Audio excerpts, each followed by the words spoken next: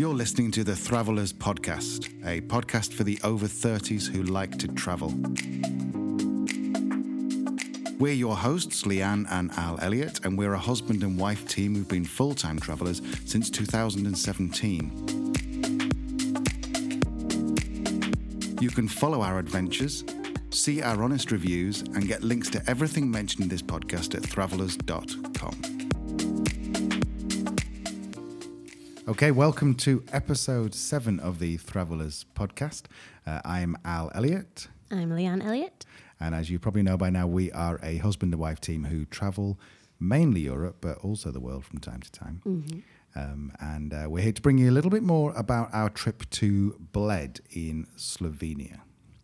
Now, Bled, as you probably know, you'll probably know Lake Bled, which is the most famous part of Slovenia. And there's a little village called Bled. We stayed maybe about 2 kilometers outside of the village. We were in a really cool little... do you remember what the village was called? I think the village was still Bled. Was it? But the village spread out away from the lake. Yeah. I think. Yeah, it was. So if you've ever been to Bled, you've been to the slightly touristy bit, where we were maybe the other side of the lake. So what do we know about Bled? Well, Bled is in Slovenia. Slovenia, if anyone doesn't know, is nestled between Italy, Austria, and Croatia. Bled is a Slovenian resort.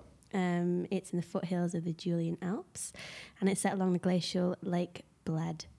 It's got a castle built in the 11th century, which has got a museum, a chapel, and weirdly a printing press. Mm-hmm. And then the lake, of course, which is the most famous image, I think, of Bled, has the pilgrimage church on. Small town population of just over 8,000. There's something to do with the steps of Bled. There was a story about the steps of Bled, wasn't there? Is this the steps up to the church? No, there is, and I think we'll come on to that in a little bit. Fair enough. So, spoiler. Get a little ahead of myself. So, why would you go to Bled? Well, we went to Bled the end of September to the first week in October. The weather was nice, wasn't it? It was really sunny, but it was chilly, so it's kind of not getting really much past 15 degrees during the day, down single figures in the evening. But we went in autumn, and it was just so beautiful. Mm-hmm. It was like being in a fairy tale, or the forest with the leaves on. You could go crunching and kicking them, and it was just one of the most beautiful places I've ever been. Definitely. Yeah. We got some great pictures as well. The only disadvantage of it being autumnal and orange is that we've got a ginger dog, and so it was quite difficult to see the dog in the leaves. So, what else do we need to know about it? So, the forests in Slovenia cover about just over 50, about 55% of the country, which ranks Slovenia amongst the most forested countries in Europe, which is quite interesting. And apparently, there's supposed to be still bears or wolves that live in those forests, though we didn't see any in Bled, did we? Are there lions and tigers as well? There's lions, there's tigers. If you go at certain times of the year, you can see giraffes. Oh. You can tell they're the ones that stick the head above the top of the canopy. And I think it's the big four. It's basically, if you want the big four in Europe, you go to Slovenia. Just to be clear, that is not true. We've made all of that up. And what do we think about the people?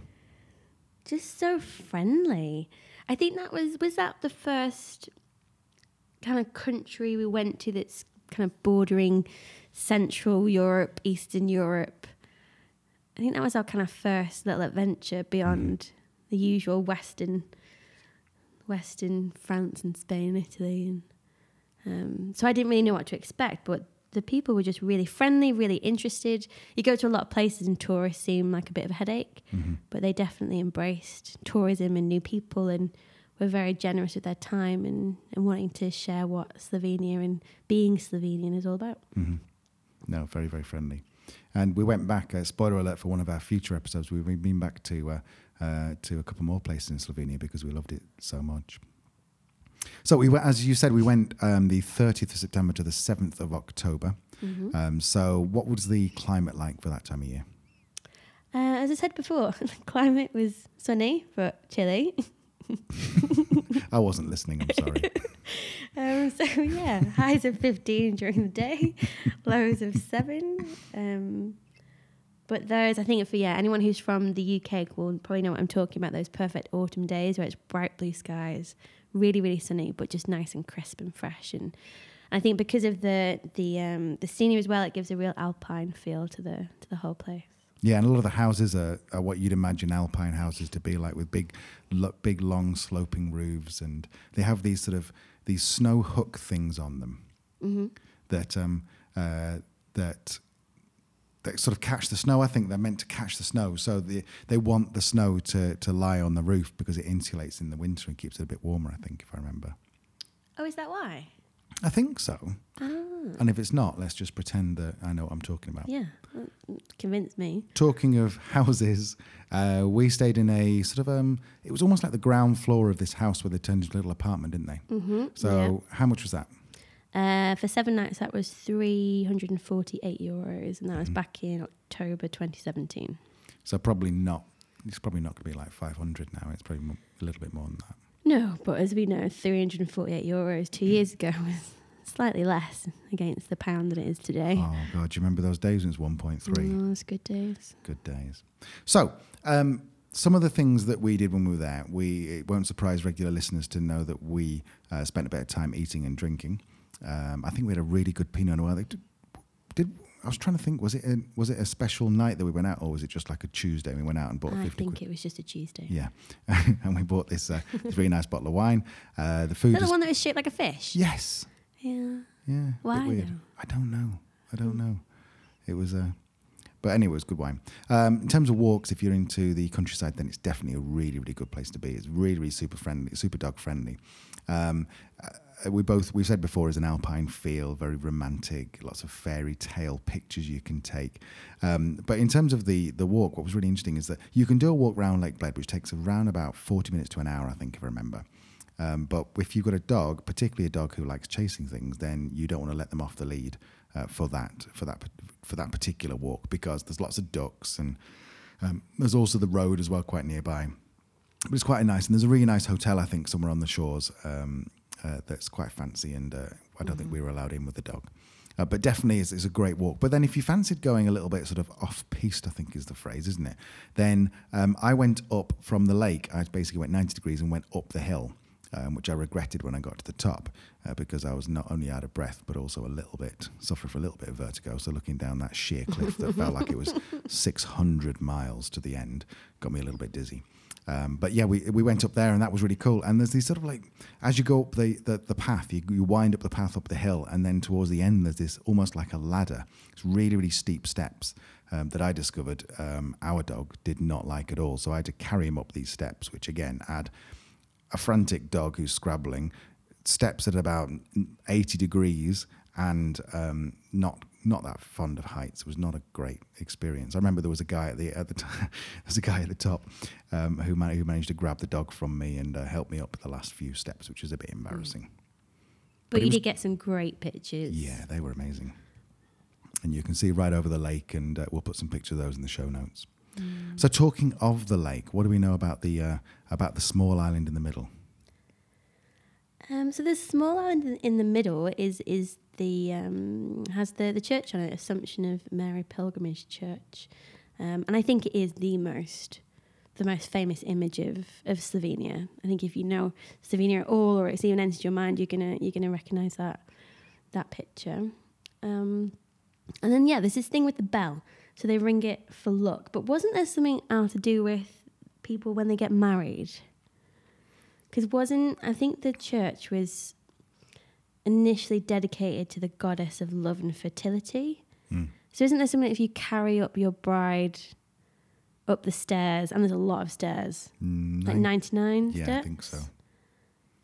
Am I remembering that right? No, I think, there's 99 steps, and the local tradition says that the husband has to carry his new bride up these steps, during which the bride must remain silent, which I kind of wish we'd instigated some... First and last time of that marriage, I'm sure. So you carry him up to the top, and I'd imagine at the end the the bridegroom needs a little bit of time to be silent just to get his breath back. But to get across there, you have to get a boat. So if you're getting married across there, then the entire procession, the wedding party, would get boats across to the church. I don't think we did. Did we see a wedding? No, I don't think we did. But it's a really cool. And talking of the boats, there's a specific type. It's really weird. There's a specific type of boat. I don't know if it's just on that lake or is it a Slovenian type of boat? Do you remember the ones of them? I think it is like a dedicated fleet, is it? Right. I don't suppose you remember the name for it, of that boat, do you? Was it a Pletner? Nice. I might have had that written down. It's a traditional flat-bottomed wooden boat. Yeah. Which in Slovenia is called a Pletner. Don't suppose you remember the number of boats in the fixed fleet, do you? I want to say like 22, 23. You had that written down, I know you did. So it's a family-owned business, and they use these oars, which, if you imagine a normal rowing boat, well, it's nothing like that. They've got this sort of oar at the back that's quite a big, fat oar, and they. What did you just call me?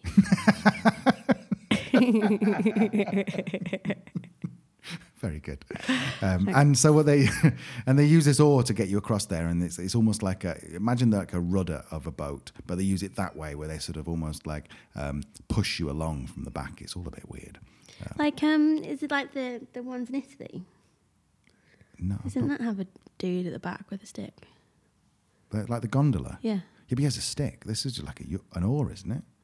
Or is it a stick? Is an oar not just a different type of stick? No, an oar's got like fans on it. You've never been rowing, have you? No. I'm saying this like I have, but I haven't. Like a rudder? Well, I suppose so, yeah. Okay. I think we might better put some pictures on there, because I'm not sure either of us really know what we're talking about here. No, clearly not. So moving on. Let's talk about something we know a little bit more about, Al. Yes, food. Food. So Slovenia was part of Yugoslavia, one of the very first countries to split. And having gone to all but one of the countries in former Yugoslavia so far, it does seem like the most, I don't want to say progressive, because I don't mean that to be a negative thing, but the most sort of westernized, I think. Would that be fair to say? Yeah, definitely. But then I think that's also with its geography as well, isn't it? Because it borders Italy and Austria. So yeah, I think the influences are much more pronounced there. Mm-hmm. So we find a lot of the food would be sort of a real mix between traditional Balkan food, and we were asking. This is our first time in former Yugoslavia, so we were learning about the different types of food, and they're saying, right, well, this one it was Bosnian, and this one is Croatian, etc. Do you happen to remember the Bosnian food that we had? There was something I remember distinctly asking what it was, and he said this is based on Bosnian. That was in Maribor. Oh, was it? Mm. Oh, I'm thinking of something else then. But in a lot of these, particularly around the lakeside, they've got some really cool bars, and they'll serve the traditional food. Excuse me. They will, and if you ask them about them, they're very happy to tell you about the history of the food, what's in it, and there's lots of. Would you say that? I mean, in terms of the traditional Balkan stuff, it tends to be sort of meat, vegetable, doesn't it? Yeah, definitely. Yeah. Very hearty food. But then, as you said, Leanne, there's lots of German and Italian influences. So you're going to get just likely to get gnocchi as you are going to get turnip soup. Yeah, yeah, definitely lots of pasta dishes like that. Smoked fish as well, which I'm guessing is a Balkan thing, probably. And then, do you remember when we had the goulash in that? It's a restaurant right on the side of the lake, quite touristy, and we probably paid for it as well. But I think it's worth it for the traditional element of it. And it was like a big copper pot of lamb goulash. Oh, It just came in this big pot with a big chunk of bread. Oh yeah, that was amazing. It felt quite Hungarian. But then I guess was Slovenia in the old Austrian-Hungarian kingdom? Well, there's no one here to say you're wrong, so let's say I yes. believe it's because. So yeah, it's a really interesting place for food actually, because you can go. The same restaurant will have goulash, it'll have pasta dishes, it'll have German sausages. It's a real interesting place for food. And wine as well. There's Slovenia, again, in a future podcast, we'll talk all about Maribor and how amazing Maribor is for wine.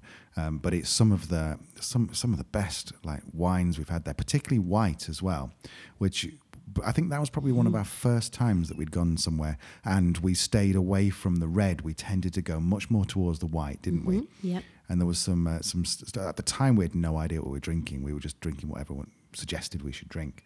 But looking back, we were having some really, really cool grapes that we never would have heard of before, and we know a bit more about now, having been in Maribor. But it was fantastic. Yeah, it was brilliant. And there was lots of Italian wines as well, I think, because of that Italian border. Then there's just dead easy to get wines across from Italy into Slovenia because it's all part of the Schengen, isn't it? So there's no hard border. Yeah, but then weren't we told that Slovenian wine is that the place where they don't export any of it because they drink it all? I think that might have been Slovakia. Oh, was it? Oh, I'm getting my mixed up. I think it was Slovakia where they said that 98% of the wine stays in the country because they all drink it. Excellent. But it wouldn't surprise me if the Slovenians did the same. Yeah. Some great wine there. So if you are interested in wines, which if you're not, then you probably shouldn't be listening to this podcast because that's pretty much 60% of what we're talking about. If you're interested in wines, then definitely Slovenia is an amazing place to go. So in terms of where it is, it's in the northwest of Slovenia, I think. Is that right? Yeah, that's right. And the roads are fantastic to get around on. They're really, really, they're really new and they're great to drive. The drivers are for the former Yugoslavian countries. The drivers are relatively westernized, and I don't mean that necessarily as a criticism, but it is a bit of a scary experience driving in some of the other countries, particularly the further east you go, Bulgaria and Albania, where the driving experience is a little bit unique. So it's very much a nice, gentle driving introduction into Central and Eastern Europe. And speaking of introductions into driving in Central and Eastern Europe, do you remember our first hard lesson in not doing your research before you arrive somewhere? Was this the €500 lesson? Yeah. Tell them all about it. So we crossed into Slovenia from Italy, and we'd driven all across northern Italy, and what we didn't really know was that there's this thing called Vignette, which is basically road tax, but rather than charge people who live and are registered in Slovenia car tax or road tax, they charge anybody who uses roads, such as this little sticker that goes in your front windscreen, and they check it as you go over the border and to make sure that you have one. But we didn't know what they were. We didn't know we meant to have one. So when we crossed the border, we got pulled over, thinking that they were maybe just doing a bit of a spot check because we were driving a Spanish car, but it's also on the right-hand drive. But these boys are tooled up because they're on the border and they're in big coats and hats and they've got binoculars, and they're actually looking for you like a quarter of a mile away, and they're looking for the vignette. And while we were there, another guy got pulled over as well. So it must be brisk business for them. They must do quite well. And I know we got taken to the back of a van, didn't we? We did. And they wrote up our ticket for €500. Bearing in mind a vignette is around about, I think if I remember, it was about €20 for the week. Yeah. So we got this €500 fine. And of course, we were sitting there crying our eyes out because it's €500 and, that's a lot of money. But then he did say if you paid it today, it would be half that, I think. Is that right? That's right, yeah. And I was half expecting him to say, and if you pay it in cash to me right now, it'll be €100. But no, as we said, they're a little bit more developed than some of the other parts of Eastern Europe. So there's definitely there didn't seem to be any kind of bribe to be had. Although we didn't try, to be fair. We could have offered him €100 and said. No, but he didn't give the impression that was something he'd be open to. I'm not sure corruption is a huge thing in Slovenia. No. So lessons to be learned. Number one is you should go to Bled because it is one of the most magical, beautiful places that we've ever been. Yeah, without a doubt. In fact, one of our friends, hi Kenny, actually asked us if he could use our pictures because he's a teacher and he was teaching the Brothers Grimm fairy stories to his class. So he actually used our pictures to give a visual aid. It really is that that picturesque, isn't it? Exactly. And these pictures are taken from an iPhone as well, so it's not like we're fancy people with all this fancy gear. Lesson number 2 is you should definitely get stuck into the food. It is a really eclectic mix of all kind of cultures, but just try as much of it as you can. It's I know we did. Lesson number 3, wine, as you said before, massively underrated. Yeah. For wine, definitely get into that. And because of the enologists who've come across from Italy, there's some great blends. Well, not blends, but blend of knowledge. So it's definitely a great place.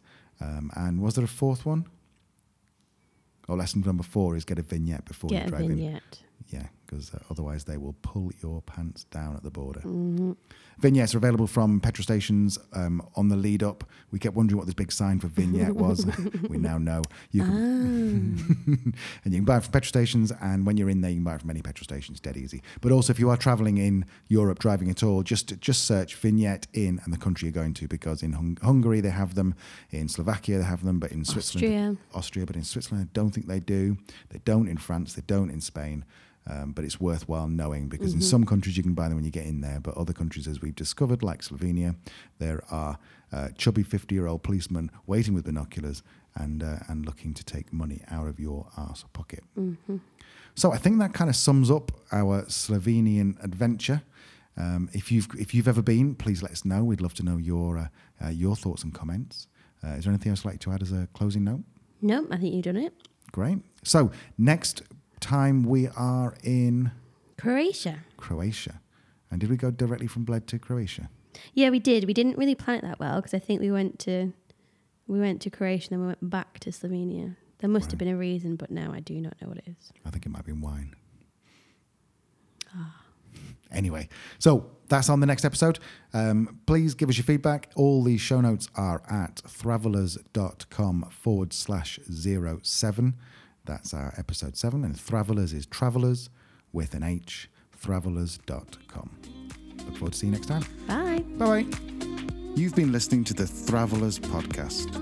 Thanks for listening, and head on over to thravelers.com for all the show notes and links mentioned in the show.